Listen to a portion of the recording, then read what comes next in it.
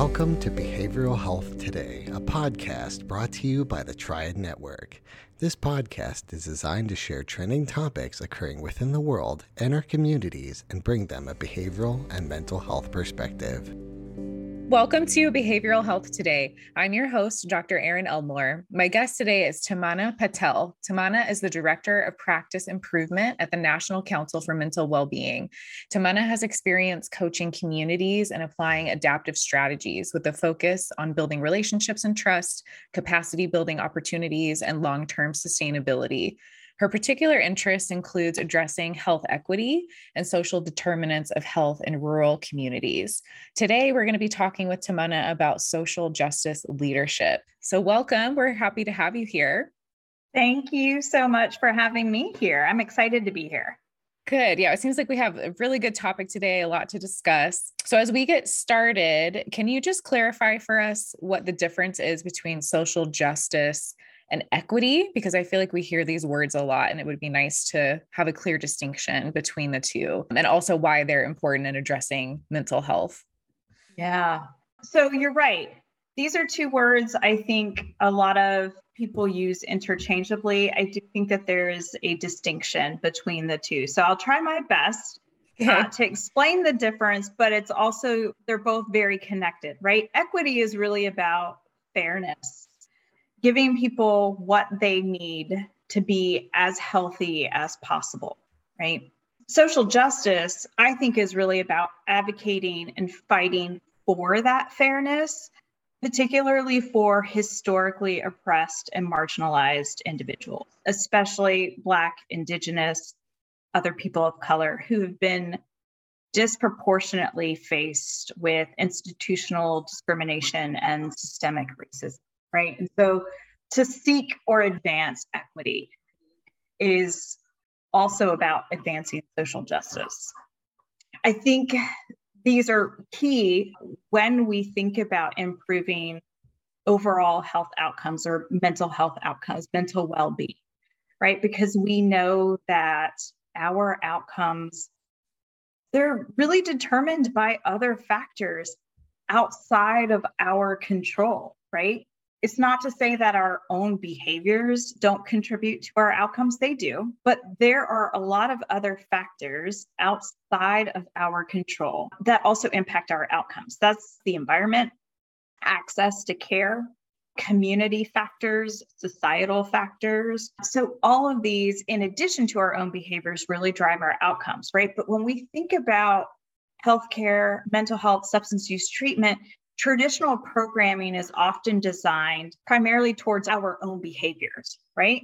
And so my suggestion is, without considering the other factors, right? The environment, the community, societal factors, access, we're left somewhat lacking in our approach to really advance equity, to really address the disparities we see and the fundamental causes of disease, right? And so this really requires us to look at it from that systems perspective. What is it that puts people at risk? And then how can we design policies, programs, systems really in response to those drivers?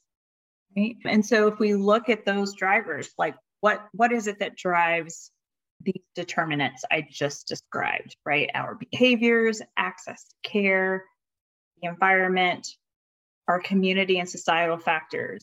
This is where we really see social inequities, right? And social inequities really matter more when we look at the determinants, particularly in shaping health disparities or the differences we see.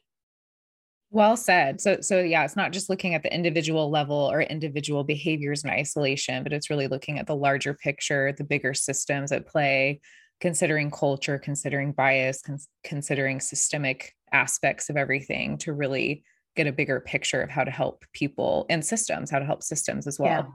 Yeah. Well said. Okay. So how does one begin to help with this? How does one begin to affect change?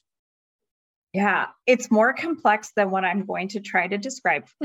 Fair enough. Fair enough. But we have to address change. We have to affect change at multiple levels. At the interpersonal level, that is within oneself, the interpersonal level. So if we think about our relationships, our communication with and between people, at the institutional level, right? So this could be within our organizations, as well as the systems, right? Relating to the system or the whole part, which are these mechanisms that are really driving the distribution of power and resources, right? As well as our community, right? So I would say to really affect change, it has to occur at these 5 levels. And I don't think it's about addressing one at a time. You have to do it all, right? And sometimes it feels like you're juggling multiple things all at once, and it's really hard to focus on all levels at one time. That's definitely not what I'm saying. I just think we have to be cognizant of what is it that we're trying to do to address change at these multiple levels. It's going to take that constant focus across the levels over a long period of time. Yeah, that makes sense. Would you happen to have an example or maybe even a definition of each of those levels? Because I like, as you're saying them, I'm like, yes, this makes sense. But then I try and cohesively understand them. And I feel like examples would be a little more helpful. Yeah. So if we look at the interpersonal level, right, I said it's really about the relationship with oneself. How this could look would be internalized racism or sexism or ageism or other forms of discrimination really directed towards oneself or any of our identity. Okay. Yeah. Right. And so an example of this could be refusal to obtain mental health and substance use treatment until the very last moment, right? Until a condition really worsens. And it's due to distrust in providers, particularly in how certain populations have experienced discrimination and distrust among the healthcare system over generations, right? That's how I would describe interpersonal. Intrapersonal, I mentioned this was really about our relationships, our communication with people. And this really looks like discrimination and bias, implicit bias, right? So disbelieving a non-white patient's level of pain and instead believing that they are just here to seek pain medication. Another way to envision this is calling the police to report people of color who are in white spaces, right? This is what I mean by interpersonal. Between people. Between people. Yeah. Okay. Organizational. So a lot of us relate to this. We see a lot of DEI efforts occurring widespread across organizations. This is really looking at redefining or refining an organization's values and their mission. This can look like promoting diversity, equity, and inclusion at all levels through all services. This can look like adopting person-first language guidelines, right? Policies, procedures that really support individuals that are being served. So flexible scheduling, right? Cancellation policies, if we look at treatment providers, right? Language access. This can also look like training opportunities, right? To really increase knowledge about the issues related to social, political, and structural determinants of health, right? Yeah. At the community level, here we see differential and resource allocation. So if we think about gentrification of neighborhoods, that is really associated with stripping of community resources. Which communities have long commute times, have multiple bus transfers just to reach a service provider? Where are the neighborhoods? Where are the communities? Where are the providers that lack telehealth or community-based mental health and substance use treatment services in close proximity to marginalized communities? Yeah, makes sense. And then when we really zoom out and look at the system, we see incarceration policies, right? We see lower quality of care provided to uninsured or public persons, right? People on public insurance. We see across sectors predatory banking. Quality of education is definitely not equitable or fair across communities, right? That's how I would describe the system. Really, that was helpful. Thank you for breaking that down further. Yeah, just creates a more cohesive picture of all these different places that need intervention. And I assume intervening at all these levels creates more long-term impact as opposed to more short-term or more short-sighted impact by not looking at the bigger picture. Yeah. Yeah. What are your other thoughts as you think about affecting change at any of these levels? I mean, what else comes to mind? So I think what we have seen, particularly in the last couple of years, which is positive, right? We see more organizations prioritizing DEI efforts internally within their organizations and really striving to make efforts in this direction. I would also offer that when we look across those multiple levels I just described, I wonder how much those policies can sustain if, oftentimes in driving DEI efforts within an organization, you'll see most will look at hiring practices and things like that, right? And I think they're all needed. They're all so needed. I wonder how impactful these efforts can be without that focus on oneself also. I almost think that both are needed within the organization. Some like concerted effort and attention being paid to individuals doing the work themselves, right? To really maximize the impact of any policies, new procedures, things that get put in place as a result of the efforts. I think we as individuals have to start to change as well. And that really is going to require us to do some hard work on our own. Yeah, I would agree with that. I'm reflecting on my graduate training because I had somewhat of a systems perspective, and they had a lot of focus on our own individual biases and prejudices and just creating awareness around that, not only race, but also sexism, just many of the isms.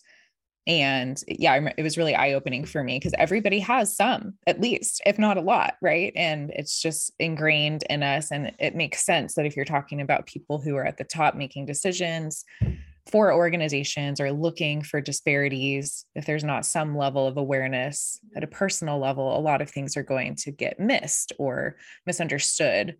So I think that's a very key point. Do you have recommendations for how people could start on that journey? I know that's such an unfair question to ask because it's so broad, but it's so broad. And I mean, and I'll be honest, because I'm on this journey myself, right?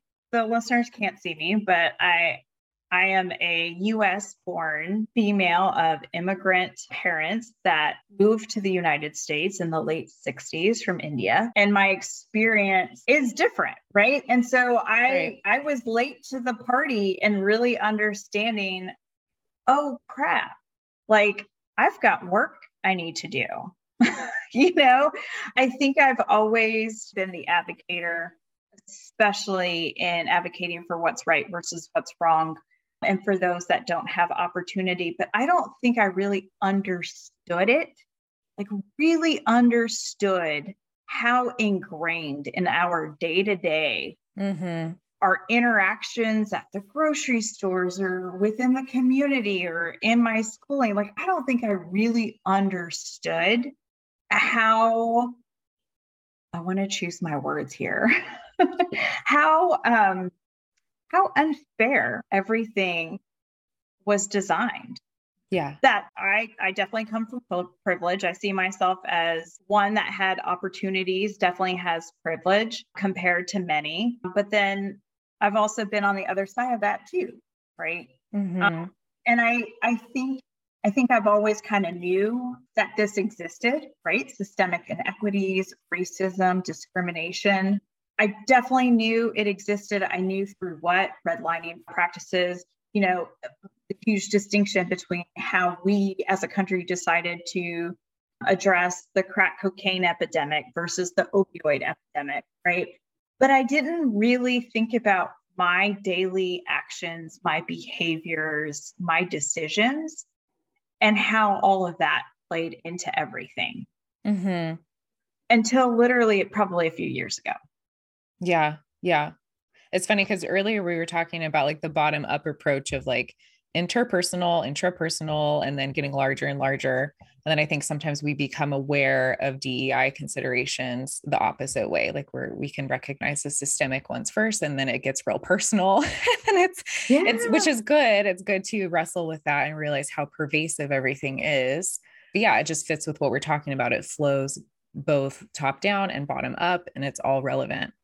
And it's a lot of work to do all the time across all levels, and I think I would say for anyone who's just now coming into that awareness that I really came into a couple years ago, it can be very overwhelming and sickening at the same time and feel very defeating. And I think it's really just sitting with that and then slowly getting to the point, okay, what can I, within my own sphere of control, what can I start to further examine and try to start to change? So I think the first step that it took us a long time to get to your original question. That's okay. We're here. We made it. Yeah, we made it. I think the first thing is really coming to that awareness. And it's the mind-body connection. I always knew it in my head that these existed, right? That these problems existed, that this is the way that we've been conditioned. I've been conditioned my entire life. I needed it to connect in my gut. And I would say that's the first step. How I got there and what I would offer to others, to be honest, I started reading a lot. That's what I was thinking too. I was trying to think of how I started. I think it was education and awareness and curiosity. Yeah. I believe the first book that really shattered my entire perception of my life up until now was strong recommendation for our listeners right here. was White Fragility. I was thinking of that one as well. That was a good read. Yeah. And then that opened my curiosity, and I just kept reading. And honestly, after that, it was because it is a little consuming and overwhelming as you're starting to take this in. Whether or not you believe the words that you read on the page, if anything, it's sitting with it and just considering it as a perception, as an idea, as another way to see the world. And it can be very overwhelming. And so I started to kind of journal it out and really starting to pay attention to my day-to-day. What was I seeing? How was I observing things differently? And it really did change the way I started to interact and things that were happening. It's a big first place to start, but I do think it's a necessary place to start. We'll be right back after word from our sponsor. Most of us spend more time at work than anywhere else doing anything else. So why not spend that time in a job you love? Introducing Triad's Jobs Marketplace, the only job site dedicated specifically to behavioral and mental health professionals. Featuring more than 1,000 open jobs from dozens of behavioral and mental health employers, and searchable by location, professional field, employment type, specialization, and more. Jobs Marketplace helps you find your next career opportunity. Full-time, part-time, or gig time, make the most of your time. To access Jobs Marketplace, register for your free professional account at hellotriad.com/BHT. That's hellotriad.com/BHT, and then click to Jobs Marketplace. If you're already a member of the Triad community, visit app.hellotriad.com/jobs. That's app.hellotriad.com/jobs. Visit us today and take your next career step tomorrow.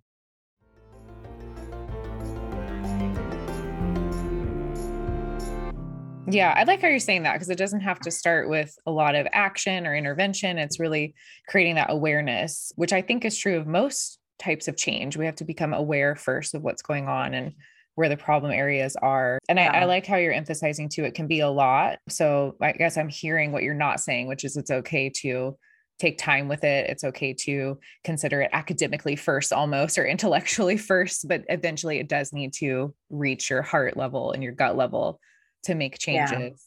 But it's eye-opening once you see it, you can't unsee it.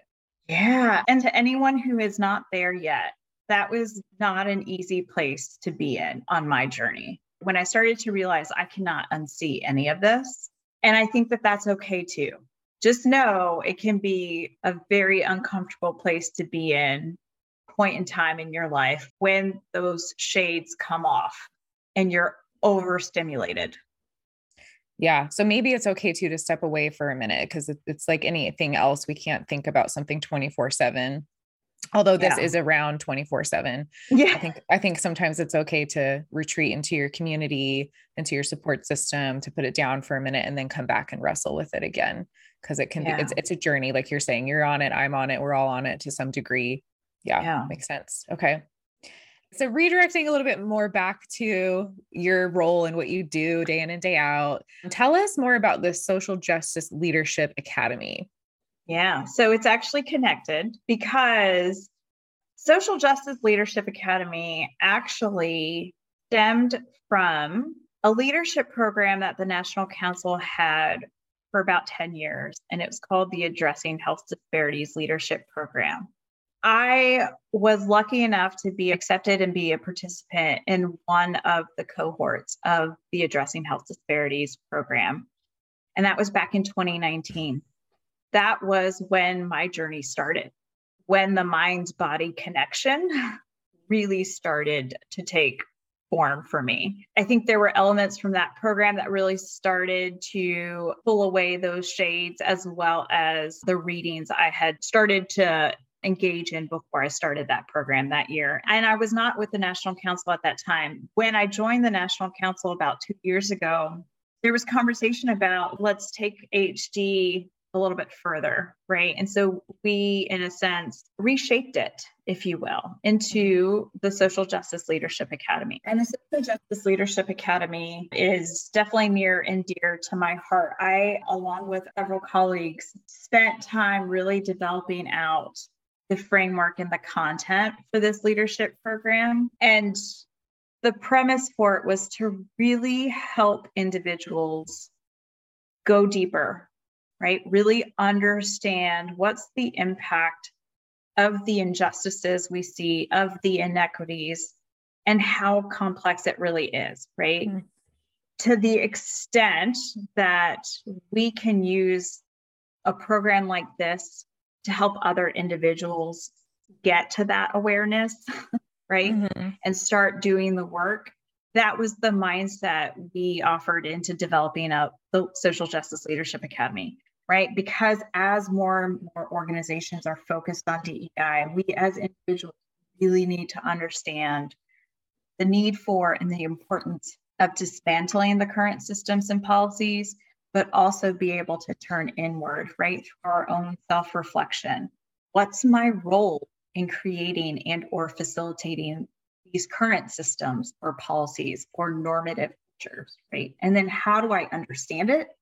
Mm-hmm. And then how can I begin to affect that change across multiple levels? And so that was really the lens we applied in building out the Social Justice Leadership Academy in the last year and a half.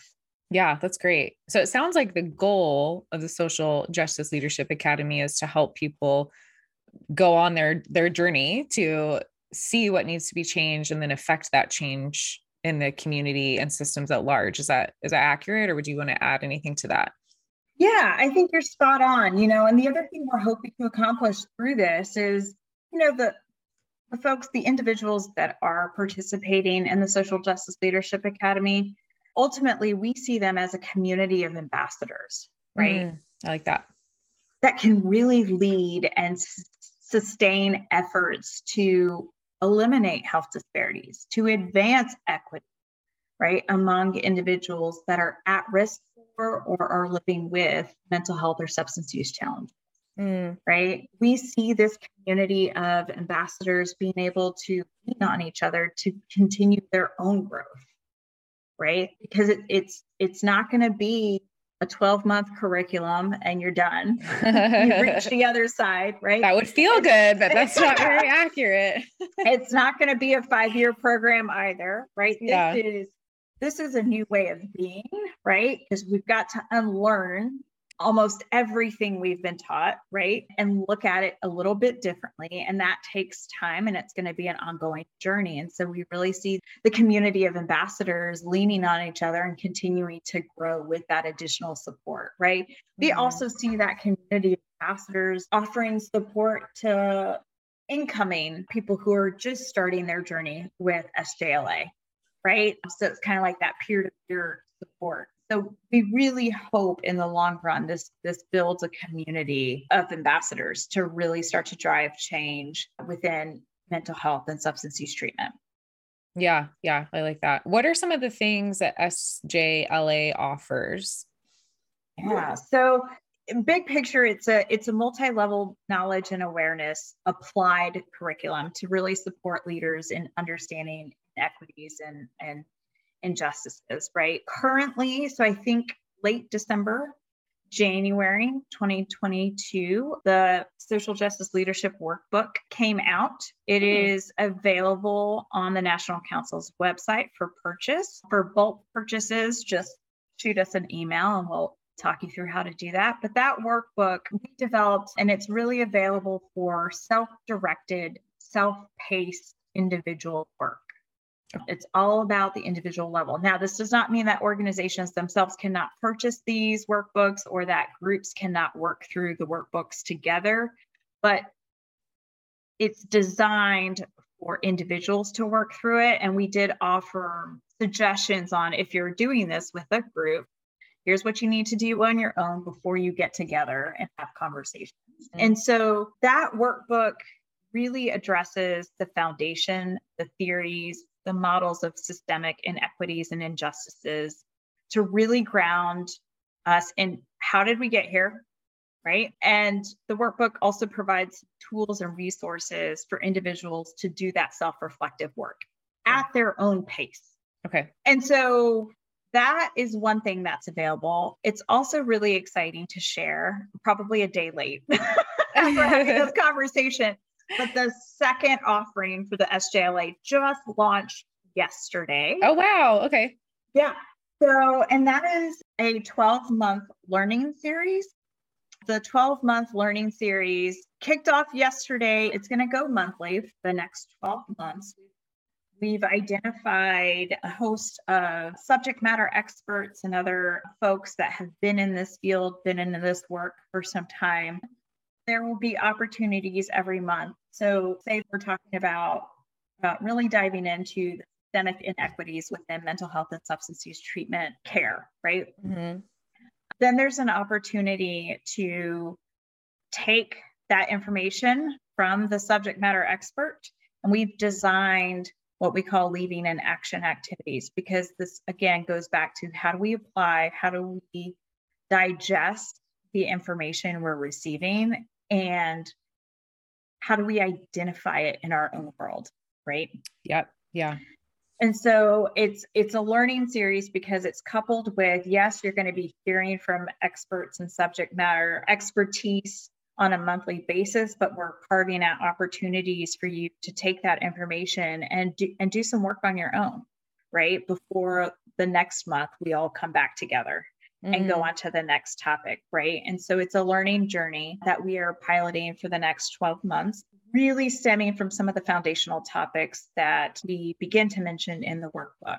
That's great. That's really, really interesting. And it's free. It's free. I was going to ask. Okay, Yeah. Good. Free is good. We like I free. led with that, right? Anything free is usually good.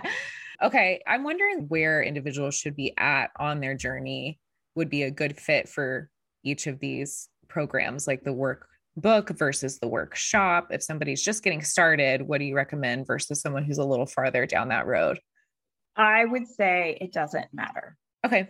I'm thinking about my own journey and why I gave that response. Mm-hmm. Yeah. Because I had a lot of the knowledge coming in, but I didn't have the tools or was given the space to unpack it and really understand what that looked like in my world, in my sphere of influence, if you will. Mm-hmm. Right. So I think it can be for anyone, no matter where you are in your journey. I do think that there's probably something for everyone. I also don't want folks who might be new to digging into this or uncomfortable. It's for everyone. We're really trying to create that learning environment for everyone. It's in a very non-judgmental, very open way, understanding that everybody's at a different place in that journey, right? Yeah. Yeah. I like that. Yeah. Cause I think we can learn a lot in self-reflection, but also some things just come to light and you can wrestle with them differently if you're in a group or with other people who see it differently. So that's good to know. A lot of different angles to come at this with. Yeah. And so there's going to be monthly webinars. Sometimes we add in extra office hours with the experts, right? So after the webinar, if you want to sit with the information, there might be office hours that month that then you can call into and just ask questions and kind of dig a little bit deeper into some of the things that were mentioned on the webinar with the subject matter experts. There's always going to be an applied activity every month, not to do as a group or to share back with anybody, but for yourself, right? To kind of chart your own path. So yeah, I will definitely make sure you all have the schedule. Yes, we will put that in our show notes. So as we're kind of winding down, how would you summarize what you're hoping people get from the Social Justice Leadership Program? What is it that you're hoping people walk away from that program with? That we all need to change and we all can change and we all have a role in affecting change. That's good. You could make that into like a bumper sticker or a tattoo or something. That was very concise and very powerful. It's true. Yeah. I mean, going back to earlier, how we started the conversation and how change happens across multiple levels. And, I think a lot of others will say, but we really need that systemic change. We really need those changes at the policy level. And I agree with it wholeheartedly. Who creates those changes in policies and systems? It's individuals. It's people. Yeah. It's people. Right. And so if we don't really understand it ourselves. Yeah. Right. Even if you are well versed in this, right? I still think that we always have learning to do around this. Well said. Yeah. It really is that integration of not just focusing on the larger picture and the systems, but balancing that out with the very personal and the combination of all of the in between as well. Yeah. Yeah. Really powerful. Well, I know that we're going to include all of the links that you've mentioned and the schedule that you mentioned for the workshop in our show notes. Also, just so our listeners know, you can go to the nationalcouncil.org to look around. There's so many different programs they offer, and the Social Justice Leadership Program is in there as well. So that could be a good starting off point if you want more information. Well, Tamana, it has been so great to be with you today. I feel like we could keep talking about this for hours, but really appreciate your time and your insights. It's just been really nice to have you here today.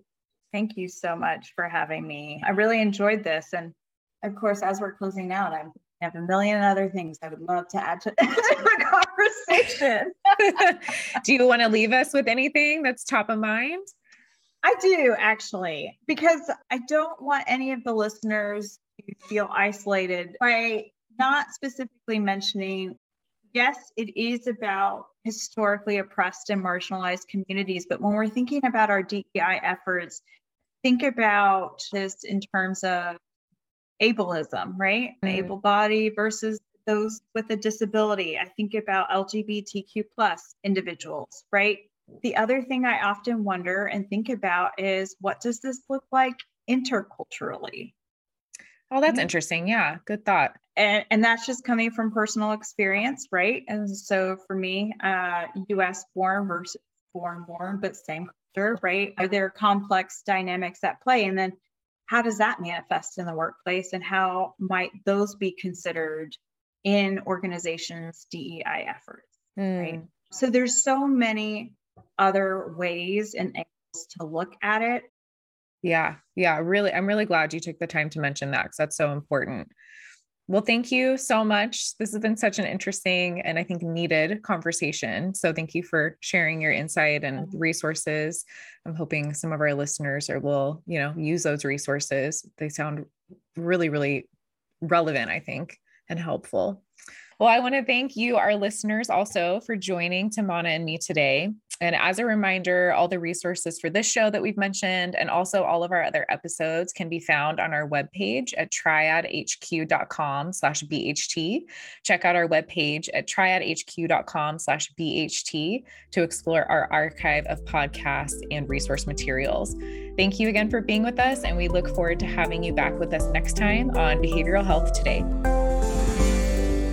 We appreciate all the support from our community, and if you like our show, one of the best ways you can support it is by giving us a 5-star rating and leaving a review. Behavioral Health Today is a podcast part of the Triad Network, all rights reserved.